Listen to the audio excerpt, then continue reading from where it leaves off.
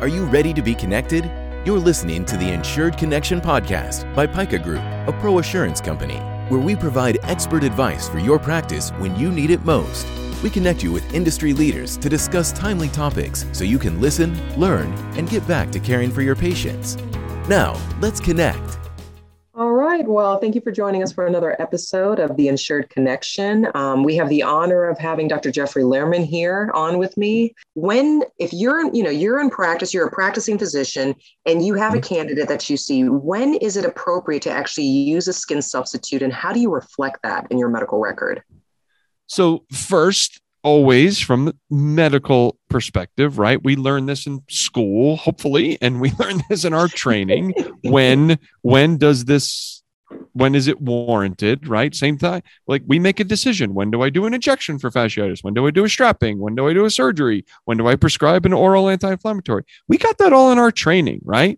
And the answer to when do you shift to skin substitute? We got that too, but then we look at the payer, right? So the answer again is look, does this third party payer have a coverage policy for skin substitute? And if it does, that's what we have to follow. So I gave the example of this one I pulled up. So I picked Novitas, maybe a little selfish because it's my state where I practice and the state that I practiced in my whole career before moving 3 years ago. So I know it really well. It's my LCD I practice under. And this one happens to say that the wound must have been present, and under our care, it says wound has to have been under your care for 4 weeks without demonstrating signs that it is likely to continue to improve if the same treatment course is continued. So while we might have in our mind when we need it from a clinical perspective, if we want to get paid to do it and keep that money, we also have to follow the third-party payers guidelines. And then this same policy, this is only 11 states plus Washington, D.C. So this is not everybody listening. I'm just using this as an example. This policy, when it's venous leg ulcer, it has to have been there for 3 months, which I think is terrible. That's awful, right? Person has to fight with this thing for 3 months before we could use an advanced product like skin substitute on it. However, that's the rule. So if you want to get paid and you're a Novitas provider, just as an example, and it's venous leg, it has to have been there for 3 months. So you do it when your training tells you it's appropriate. And then the next layer is if you want to get paid and keep that money, when the third party payer says it's medically necessary. And we've checked all of those boxes, which might be 4 weeks without improvement or 3 months without improvement, depending on wound type. And then it might say it has to be free of infection. You have to have appropriate offloading in place. It might say, some even say the hemoglobin A1C has to be under X, or it might say that their ABI has to be under a certain number, maybe. Absolutely. And that really does, obviously getting into wounds, speaking to referrals, doing vascular testing and making sure there's no underlying osteo, So to your point, just even right there, all of the time that goes into it beforehand, does that all need to be done by one physician, by you? Or what if the patient has seen prior treating physicians? Depends on the policy. So now this is a payer specific question, which is another reason why I see this. I hear people say it. I see it in like chat rooms and stuff. And people go on and ask, well, if it's Medicare, does it have to have been you or something? That's the wrong question. Medicare doesn't have that rule. Medicare is not the payer. It's the Medicare contractor. So the better question is, if I'm in Florida, what does First Coast say about this, right? And most of them you'll find it's, for example, the 4 weeks thing, most of them it's 4 weeks under your care. Now, right. The venous leg thing is different. It has to have been present for 3 months, and it might not payer specific. It might not say under your care. So there it might be, if the patient came in and says this thing's been there for 6 months, maybe we could check that 3 month box already. But it depends on the payer and that payer's policy, if they have one. That's one where I think I said there can be advantages and disadvantages. That's one where I think it can be a disadvantage, because I think, based on peer-reviewed literature and the training that we receive, that you absolutely could defend the medical necessity of doing it day one. Absolutely. If the patient comes in with a story that you trust, that it's been there for however many months, and we can tell by looking at most of these things if it's been there for more than 4 weeks or not. It's so true. Yeah. No, and you bring up, I mean, that's entirely true. I mean, we see wounds, and I know I'm seeing plenty in my office, whether it's venous or it's, plantar wounds or dorsal wounds, whatever may be the cause. But I mean, you bring up such a good point that what is it that we're actually trying to do for these patients, and yeah, boy. So it's funny. I pulled up the LCD for Novitas as well. That's a popular one. So real quick, though, I do have another question with respect to just medical necessity, and standard of care. Yeah. So I had a doctor recently ask me, he said, well, my standard of care is maybe different for someone else. And I think they don't necessarily understand the definition of standard of care, whether it's by, a carrier's definition or whatever that may be. But what is the definition? If someone were to come to you, or a young practitioner, and say, what does that mean? Standard of care, medical necessity, what does that mean? Yeah. So you're right. There's no such thing as my standard of care. It might be like my treatment algorithm or the way I was trained, but you don't get to define standard of care. I don't have the exact legal definition memorized, but it's something along the lines of what the average prudent physician in a similar situation would do. It's something along those lines. I think an attorney could answer it better, but the bottom line is it's what's expected of you as a provider, right? And it can be geographically dependent if that care varies based on geography. But in these legal situations, they actually explain this to the jury, but it's something along the lines of what the average provider in a similar situation, what is expected of them. And we as providers, of course, are obligated to meet at least standard of care, providing to our patients the what would be expected at a bare minimum by other providers similarly trained to treat the same pathology. Right. So I know with the cases that I've reviewed, and I know you similarly, is you don't want to do something which they're looking at as being experimental, experimental, something that is, I don't want to say the word expensive, but it is cost effective, and so it's interesting is like you said, I mean, the patients that we're treating, the cost has been documented so well for an amputation and the associated morbidity long-term, and hospitalizations and the fees, that if there is no LCD or if there isn't a coverage policy, you really can win that battle. And so, that's unfortunately, I mean, that's something that we just don't know, so in the case of not having an LCD, what would you advise some of our listeners at that point? Yep. It goes back to that umbrella of medical necessity and explaining the why. So like you said, if the LCD is there, you check the boxes, you give them everything they said they want. But there are payers that don't have an LCD for skin substitute or lots of other services we perform. There are Medicare contractors. Like I said, there's 7 Part B Medicare contractors. Only 5 of them have skin substitute LCDs.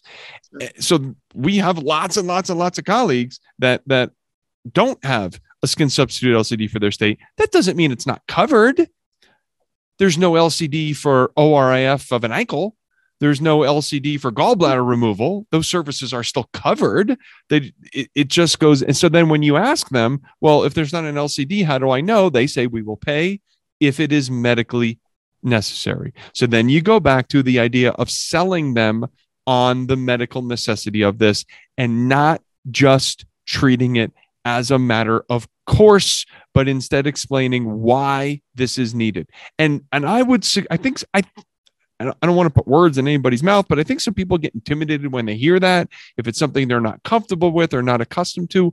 But rest assured, you do know what the medical necessity is. You learned it in school. You learned it in your training. If you have a license and you're practicing and you did residency training, you know what it is, and be confident in your knowledge of what it is. But then you have to document it. And if you're asking, well, how do I know what's good enough? It's not like how many sentences or how long it has to be. When people ask me, how do I know if I've done a good enough job of establishing medical necessity? It's two things. One is when the reader reads it, are they going to get done and say, okay, I see why they did this? And the other is if a medical director, now this is a colleague, a doctor, were to say to you, why did you do this? Could you give a reasonable explanation that you feel comfortable with, where they're not going to wrinkle their eyes at you and say, what are you talking about? But instead say, I got it. That makes sense. That those are the guidelines to go by in the absence of an LCD. Okay. So that's important. That's good to know. So for you personally, do you get pre-op or pre-procedure vascular testing done on your patients? What do you do before you would consider something like a skin substitute? Definitely. And this, yes, I do. And this shifts more to a clinical discussion, but I can't resist because I think it's so important. I was the medical director at a hospital outpatient department wound healing center for many years. And early on there, I learned that there was a paper, and I can't quote it because I don't have it in front of me, but if we stall long enough, I might be able to find it. There's a paper. And you know what? I don't have to quote the numbers. The bottom line is palpating pedal pulses does not rule out peripheral arterial disease. This is not just a podiatry thing. It is a very common error among clinicians. The fact that we can feel pedal pulses does not rule out the presence of peripheral arterial disease. That is not opinion. That is not, it happens to be my experience, but I'm not saying it because it is. There is robust peer-reviewed literature to support any diabetic foot ulcer patient, whether we feel the pulses or not, should have non-invasive vascular studies.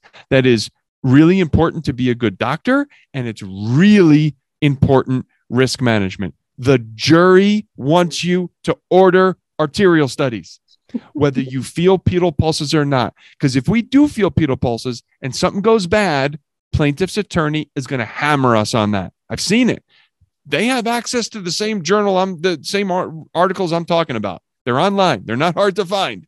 And they can very clearly establish the fact that you documented plus 2 out of 4 DP and PT pulses bilateral does not rule out peripheral arterial disease. So I'm getting fired up because I've seen too many friends go, too many colleagues go down because they say, what do you mean? I felt their pulses. Yeah. I didn't have to order anything. Doctor, yes, you did. So yes. And the reason I said the wound center thing is, as medical director, I implemented that. Every single patient with a diabetic foot ulcer gets non-invasive arterial studies not because I thought so, but because peer-reviewed literature demands that we do that.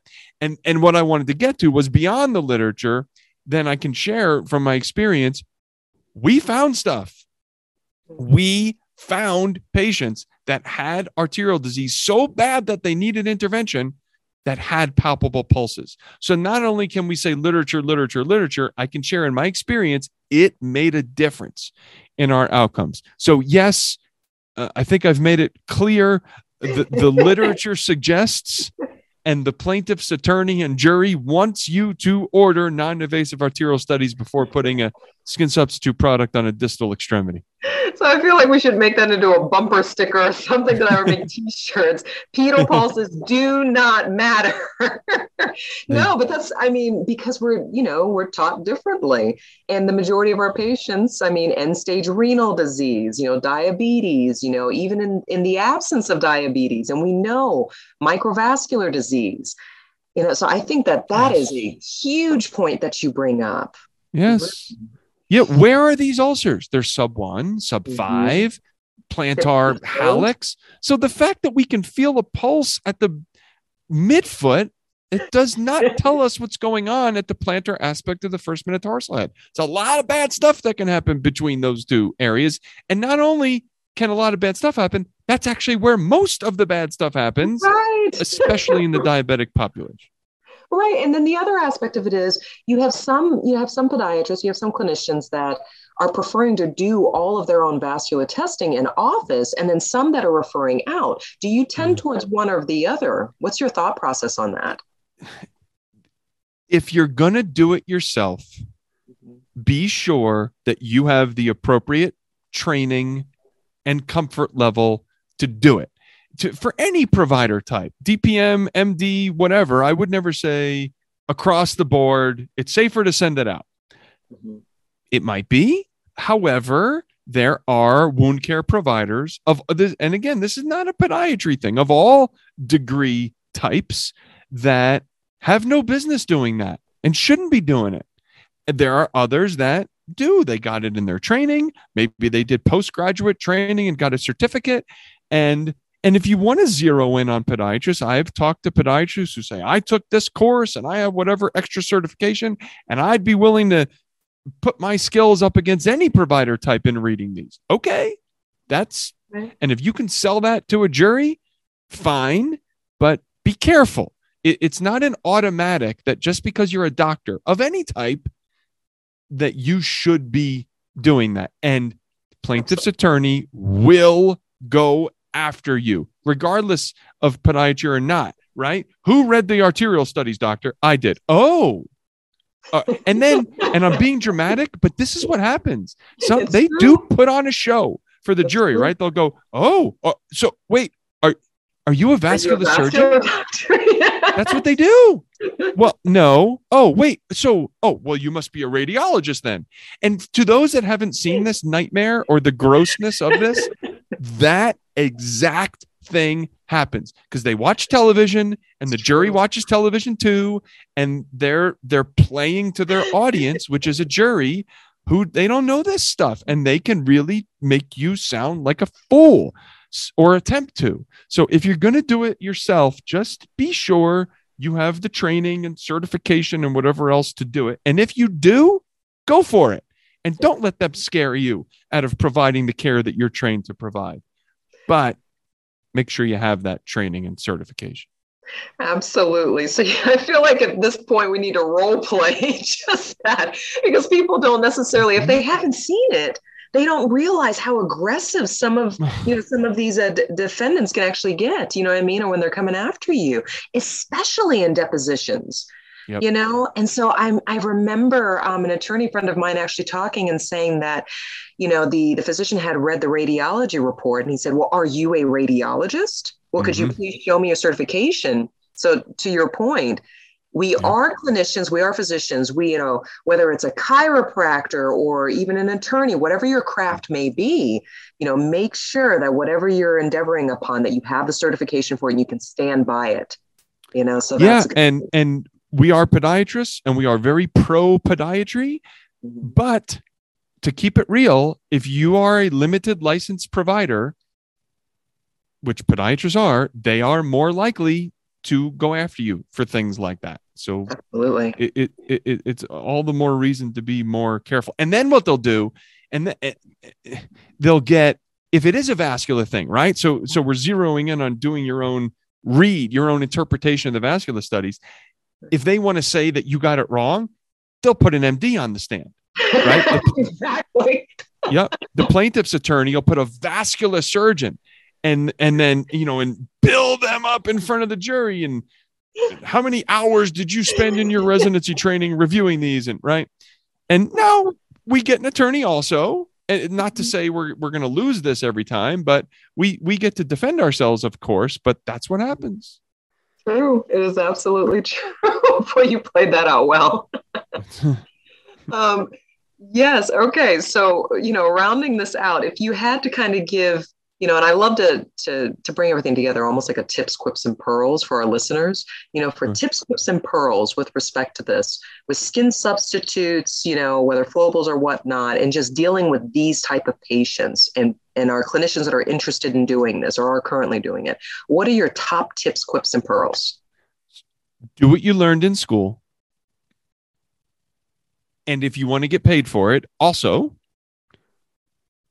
you must know who the patient's third-party payer is. And yeah, that stinks. And you might say, I just want to be a doctor. Well, if you signed the contract to accept money from somebody else, then now you've agreed to follow their rules. So who is the patient's third-party payer? And do they have a coverage policy for this service? And if they do, find it and read it and follow the rules. If they do not, or if they do, you also must establish medical necessity in the documentation. And I'm trying to think of all the stuff we talked about. And when gathering information on this and looking for help and asking questions, be sure that help and the answers to those questions are coming from appropriate sources, because the rep said so doesn't help us. When bad stuff happens, they don't go after them. The only people responsible for what's in our charts and our claim forms is us, right? And well, I read that online, or so-and-so said, none of that stuff works. Be sure you're getting it from appropriate sources. And if it takes a little bit of extra time to do that, it's worth it to better manage your risk, sleep better at night, and know that if somebody comes to read your stuff, they're going to find what they're looking for and leave and go look for trouble somewhere else. Dr. Lehrman, thank you so much. This was valuable information. I know everybody listening to this was entertained as well as educated. So I appreciate it and thank you. Thanks for having me. This was fun. And that's it for this week's episode. But let's continue connecting.